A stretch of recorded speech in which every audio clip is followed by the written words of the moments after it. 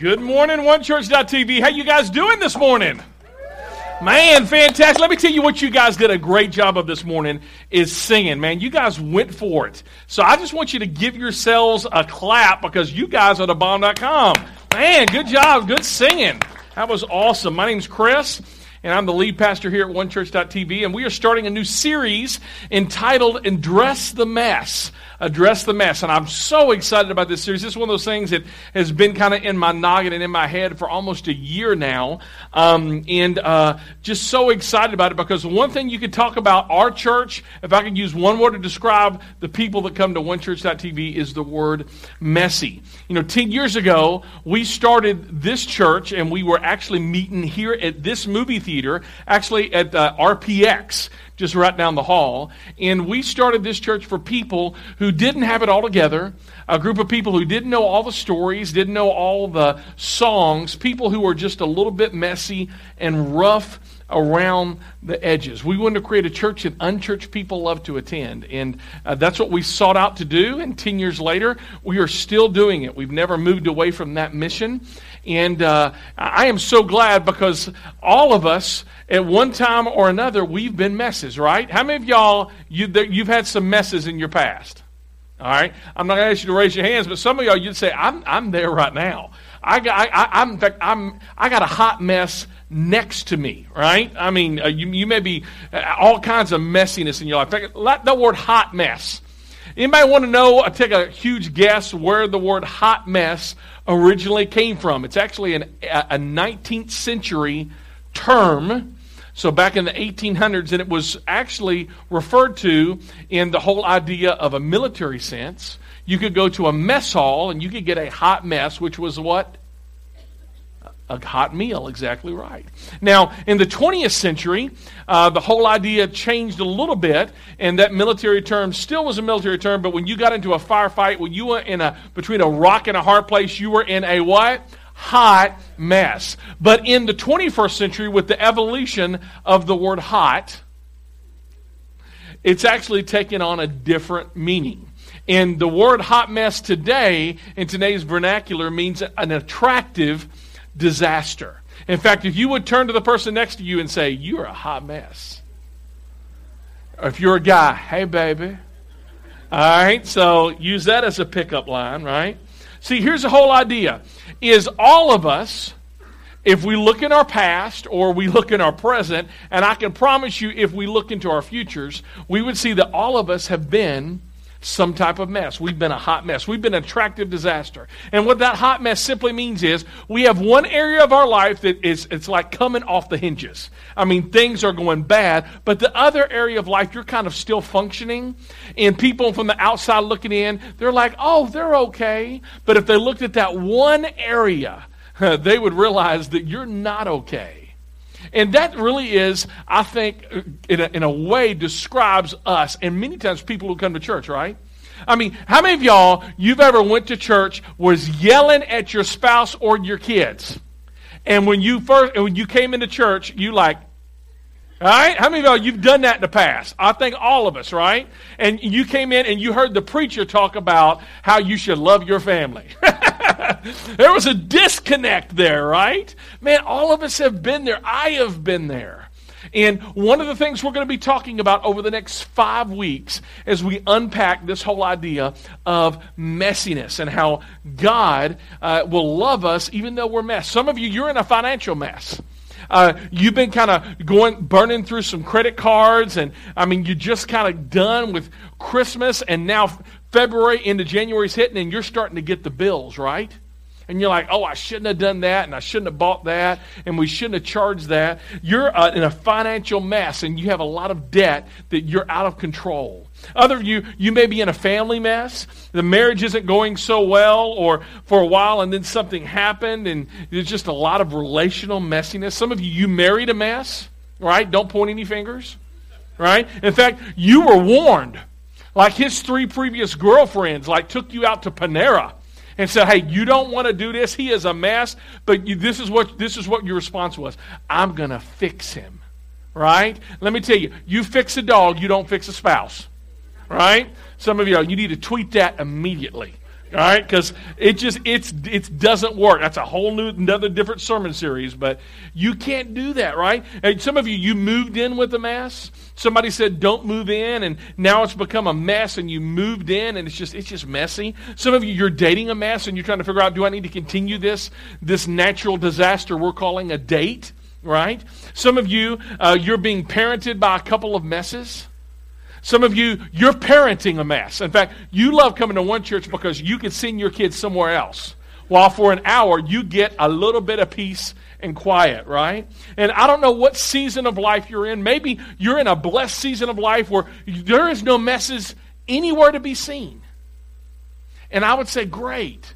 Enjoy it while it lasts. Because some of us, we're just one dumb decision away from making a mess. For others of us, we're one dumb decision that somebody else is going to make for us. Maybe a spouse makes, or an employer makes. And it's going to turn into a mess. Well, let me tell you, the one thing we have in common, and this should be good news for all of us, the one thing all of us have in common is there's always someone whose life is a bigger mess than yours, right?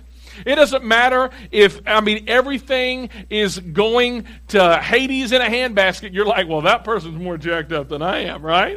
That's not really good news. Let me show you some really good news, and simply is this, is that you're not alone. You're not alone in your mess. It's not just about you. It's not just you. So if you're in a season right now where things are just flying off the hinges and finances are not good, relationships aren't good, it's okay. It's not just you. In fact, one of the things that Christians believe is that it's the mess is what brings us together today. It's the mess is what brings us together today. And here's why that's so important to talk about, is because when you see so many other people's messes, when other people are making dumb decisions to destroy their marriage, destroy their friendships, destroy their health, destroy their life, destroy their finances, whatever it is, all of us, we have a tendency to be able to point our fingers and gossip, and we judge other people. And one of the things that I want to remind us is before you and I are critical of other people, before you and I are critical of other people's messes, you need to remember that you're a mess as well. You're a mess as well. When it comes to the people around you whose lives are messy, you and I should be students and not critics when it comes to messes. Because isn't it true when you hear the story behind somebody else's mess, you tend to see them differently, don't you? You do. You actually have empathy for them. You feel sorry for them. Why? Because you've stopped judging and you've leaned in and you listened to their stories. I tell you, I like that because one of the reasons why so many of you may have not been into church in a long time, and I know we have a lot of first-time guests here. We're so glad that you're here today. But I simply want to say, maybe the reason why you kind of got bumped out of church is because you used to be around a group of Christians and you had like a modicum of mess in your lives, and they really didn't take time to listen to your story, but they took a lot of time judging you and criticizing you.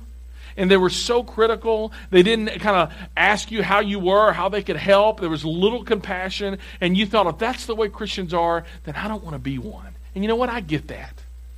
In fact, for some of us, for some Christians, we've earned that. But as we explore this topic together over the next 5 weeks, I want to look at what Jesus had to say about messy people. Because you and I, we should understand that we need to be students rather than critics. In fact, this is what Jesus says when he was talking about in Matthew 7, chapter 1. He says, you need to yank the plank. That's not a direct quote, but it's like you need to yank the plank. Before you start looking and getting somebody's speck out of somebody else's eye, you need to stop and yank the plank from your own eye. He says, look, before you start judging, before you start criticizing, you need to go and look in the mirror. And when you look in that mirror, do a little history lesson. Because that person in the mirror looking back at you, they have a messy past. Another reason why this is so important is because we believe here at One Church, and Carlo talked a little bit about this when it comes to small groups, that so many times we're digging holes so deep that even though we dug them ourselves, we need help getting out of them. We need help. We need somebody not to point a finger, but to give us a hand and to lift us up. So let's talk about this as we talk for the next 5 weeks. First thing is simply this. If you're a Christ follower in here, if you're a Christian, and maybe some of you are not, and you're just kind of checking this out, that's great. I'm so glad you're here today. The one thing you need to realize, what Christians believe when it comes to messes, is that the mess that brings us together is also the mess that brought God near. That Christians believe that the mess that brings us together today is also the mess that brought God near. For God so loved That's right. For God so loved the messy world. For God so loved the messes. For God so loved the messy people of the world. Red and yellow, black and white, we are all messes in His sight. For God so loved the messy people of the world that He gave His one and only Son. That is the good news of the gospel. That God, looking down upon this messy world, He says, you know what? I'm not going to burn it this time. I'm not going to flood it this time. I'm going to send my Son, my one and only Son, so that Jesus can address their mess. So when Jesus showed up, one of the reasons why people didn't recognize Jesus is they expected a God who was all about finger pointing. You ever been around people who are always doing this to you? You ever been around somebody who was always accusing you and always judging you and being critical of you? The reason why they didn't recognize Jesus is they were expecting a Judge Judy. They were expecting a Judge Roy Brown. They were expecting punishment, lightning bolts. They were expecting criticism. They expected a God who would wag His finger and get all up in their face and yell at them. They would expect a God who did care nothing about their story. They expected the worst. But when Jesus showed up, Jesus introduced a word into the messes, into this world that no one ever expected. And it was this simple word, grace. And because they weren't expecting it, they didn't see it coming, most people just missed it. So if your life is a mess, and if you're a hot mess this morning, you are in a good place this morning. Because all of us, some of you, you're like, man, that preacher, he cleans up good. You need to know I'm a hot mess. My wife is here. You can just ask her, right? I mean, all of us, we have areas of our life that, you know what? It looks great from the outside, but man, if you only knew. Man. Let me tell you, here's another thing that Christians believe. That the mess in your life is a lens. Christians believe that the mess is a lens through which you and I can discover God. I like that. That the only way you can discover God is first, you got to recognize that you are a mess. Here's our big idea today. If you can see your mess, say it with me, if you can see your mess, then you can do what? Experience God.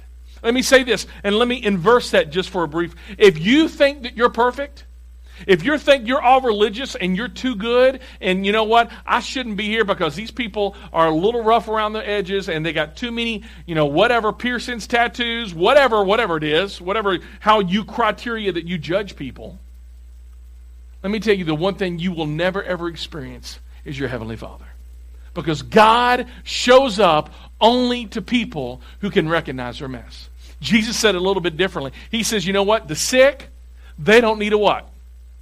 Says the well don't need a doctor, but the sick do need a doctor. And if you think you're well, the one thing that you will never ever realize that you need is a Heavenly Father.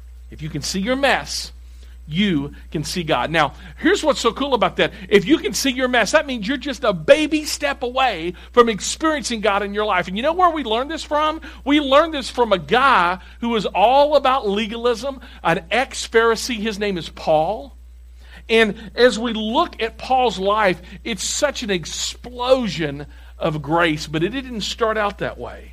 Because this guy, Paul, he steps on the pages of history, not as an apostle, not as a good person, not even as a Christian person, not even as a Bible writer. The Apostle Paul steps onto the pages of history as a man who was a one-man wrecking machine against the mission of the church, to destroy the church. He saw the church as a knockoff of Judaism. Paul was a good Jewish boy, and he says, I'm going to stop this cult called the Way. because they're trying to hijack Judaism in some crazy direction around this crucified Nazarene who really didn't say much or do much, and it distorted the law in the temple. So Paul decides to shut down the local church until one day Paul meets Jesus. And Jesus changed his life in such a radical way that he finally experienced grace for the first time. So he starts telling everybody about Jesus and how he's changed his life. He started going and creating churches around the Mediterranean realm. And as he does, you probably know he begins to write letters to these churches to encourage them. And today, you and I, if you hold a copy of the Scriptures, you and I have a copy of letters that Paul actually wrote as encouragement to these churches. So today, we're going to be in the book or the letter that he wrote to the church in Rome. It's called Romans. And Apostle Paul, I'm just going to warn you, he's kind of a brainiac, and he gets into all the extraordinary minutia and detail about these high-level theological concepts. It's going to be a little difficult today. But I know you're smart, and we're going to spend some time dissecting this. So here's what he says in Romans chapter 3, starting in verse 19. Now we know that whatever the what? Law says to those who are under the law. Whatever the law says, it says to those who are under the law. This is just a fancy way of saying if you're under a law, then the law is over you. That's all he's saying. Or if there's a law that is over you, it's because you are under it. You got that? If you're an American citizen, what's over you? The Constitution of the United States. All right? Now, if you went to a college or you went to a university, their rules applied to you. They don't apply to me because I didn't go to that university. I went to seminary in Dallas, Texas. And one of the things that I love this seminary, but this seminary at the time had this dress code.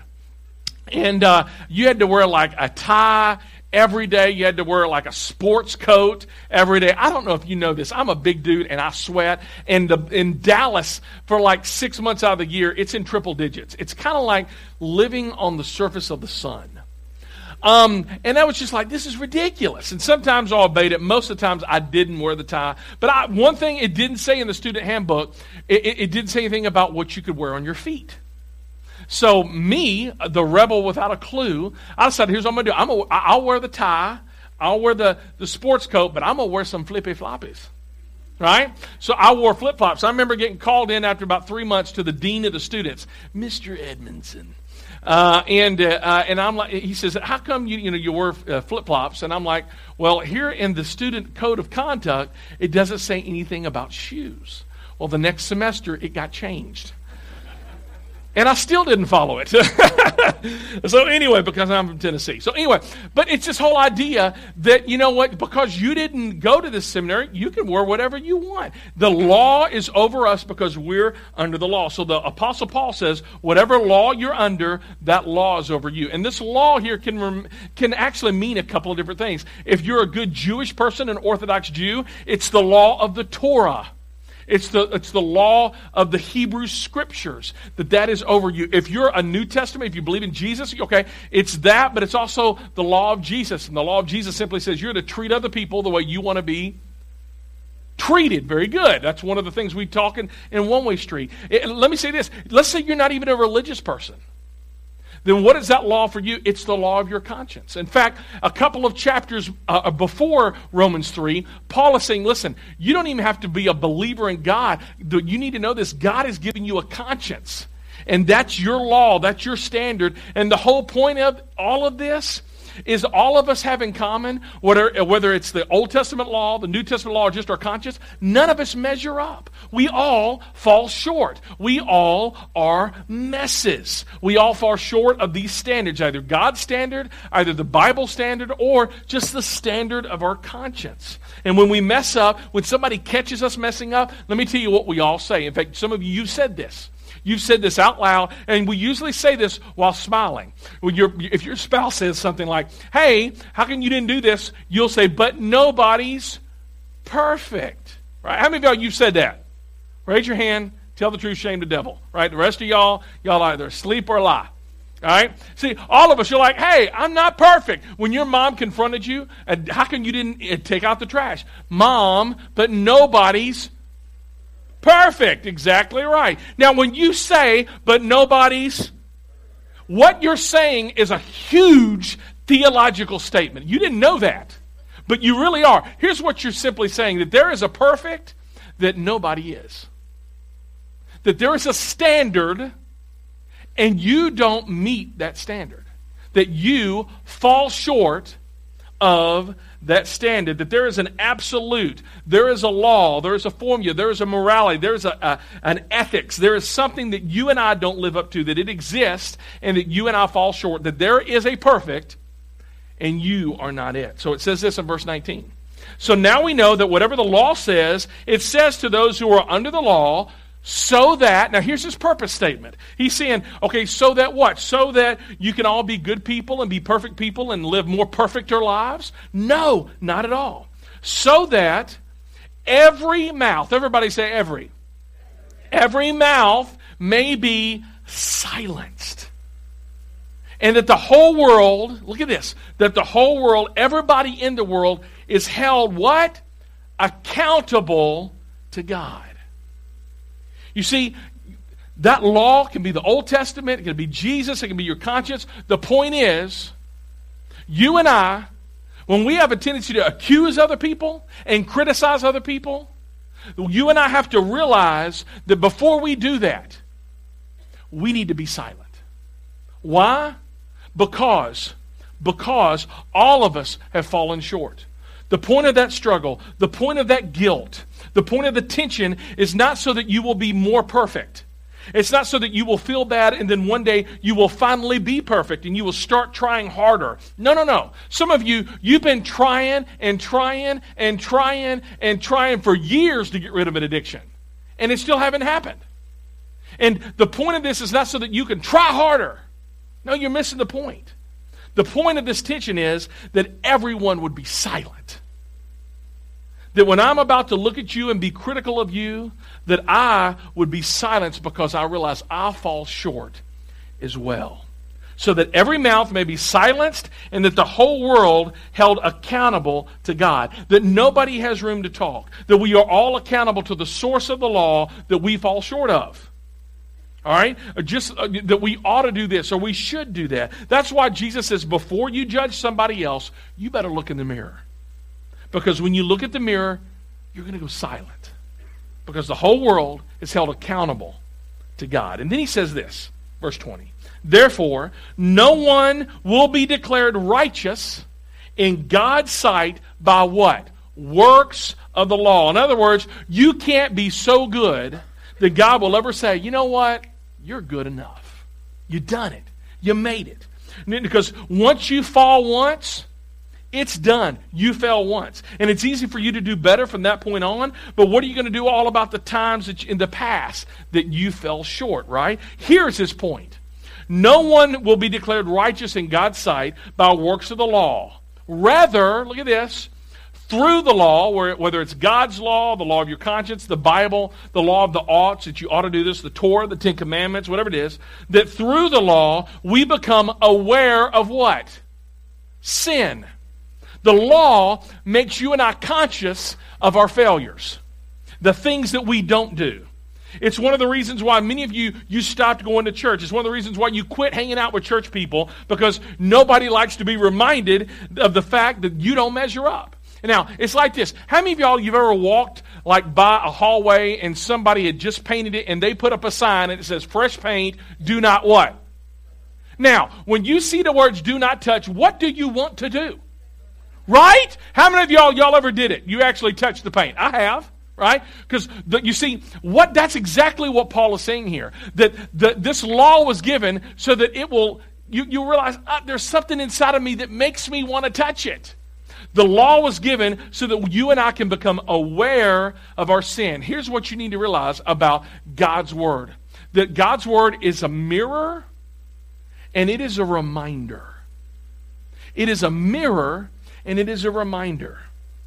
It is a mirror that I can go, and before I'm critical of you, I have to look at myself and go, yeah, that needs fixing. And that's what James 1 says. That needs fixing, right? And this, you got issues here. It's a mirror that reflects of who I really am, and it's a reminder. So let me ask you a question, and this question is uncomfortable. What does the law that you're under remind you that you are not? Think about that. What does the law that you've chosen to live under as an American citizen or a Canadian citizen or wherever you're from, maybe it's a religious law, maybe it's your conscience, whatever that law is, what is it reminding you that you are not? And it's kind of heartbreaking, isn't it? It's kind of that same thing over, and it's kind of like Groundhog Day. You're living the same thing, and God, okay, I'm not going to do it, but next Monday you show up and you do it again. And God, I'm not going to do it, and you do it again. It's that habit that you can't break. It's that addiction that you can't tear yourself away from.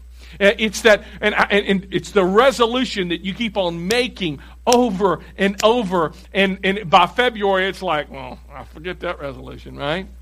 I mean, it's just a reminder that you and I are not. Let me tell you, God's law is the mirror, and it's a reminder. And then 3 verses later, this is the last verse we're going to look at. It's like God, through the Apostle Paul, through his pen, he gets to his bottom line. In fact, this next verse, some of you, if you grew up in church, you know this verse by heart. In fact, if I start speaking it, you could quote it to me just verbatim. But I want to take a fresh look at this because Romans 3:23, Paul writes this. He says this, for all. Everybody say all. I was doing some Greek studying because this is written in Greek, and as I was doing a Greek word study of the word all, I came across a new meaning of the word all, and it simply means that it's all. For all, this is for everybody, not just religious people. For all have sinned. That's a big Bible word, right? What do you mean, Paul? What is sin? Well, what do you mean by that, Paul? Can you break that down? Yeah, let me break that down for you. Let me repeat it in a different way. For all have sinned and fall short, because that's what it means to sin. You fall short of the glory of God. You see, not only have you fallen short of your own standard, because I can't even do what Chris expects Chris should do, right? I mean, I can't even live up to God's standard. I can't live up to my spouse's standard. I can't live up to my school standard. I can't even live up to the standard that I think I should live up to. And he's saying, God's saying, you fall short. Everybody is silenced because everybody ultimately falls short of God's glory, of his splendor, of his magnificence, of his greatness, of the perfection, of the standard that God sets. And he's reminding us of this. And the reason why you can recognize a mess, the reason why you can see and recognize a mess is because every mess has a reference point, right? And it is an unmess. Because you know what a good marriage looks like. You know how you should be acting. You know what a good spouse should do. You know what a good a parent should do. You know what it looks like to be a good son or good daughter. And you don't measure up. That's the unmess. You recognize it and you're like, but I'm not perfect. There is a perfect. And I am not it. Paul's point, and it's so powerful. Awareness of our messes awakens us to something outside of us to which you and I are held accountable. Up to this point, this is his point, that our messes, our junk, that if we can't see our junk, we will never ever be able to see God. And our natural inclination is, I'm going to try harder, and I'm going to do better, and I'm going to try to get out of this. And Paul's like, no, that's not the point of any of this. God didn't give you the law so that you can try harder, and God doesn't prick your conscience so that you will become a better person. God speaks to you through your conscience, and God reminds you of all of this so that you will be aware of his presence. That there's something, that there's someone outside of you that we are held accountable. You see, we live in a day and age of two extremes. Some of you, you're here and you're like, man, I am great, I am perfect, I have no problems, and you are living in a word I like to call denial. Right? Now, most of us aren't like this, but some of you grew up and you're like, man, I'm perfect and I'm great, and you just think you're God's gift to whatever. You are in denial, and that is an unhealthy extreme. But we live in another extreme. In this post-Christian culture that you and I live in, and this extreme is that there's no absolutes. There's no morality.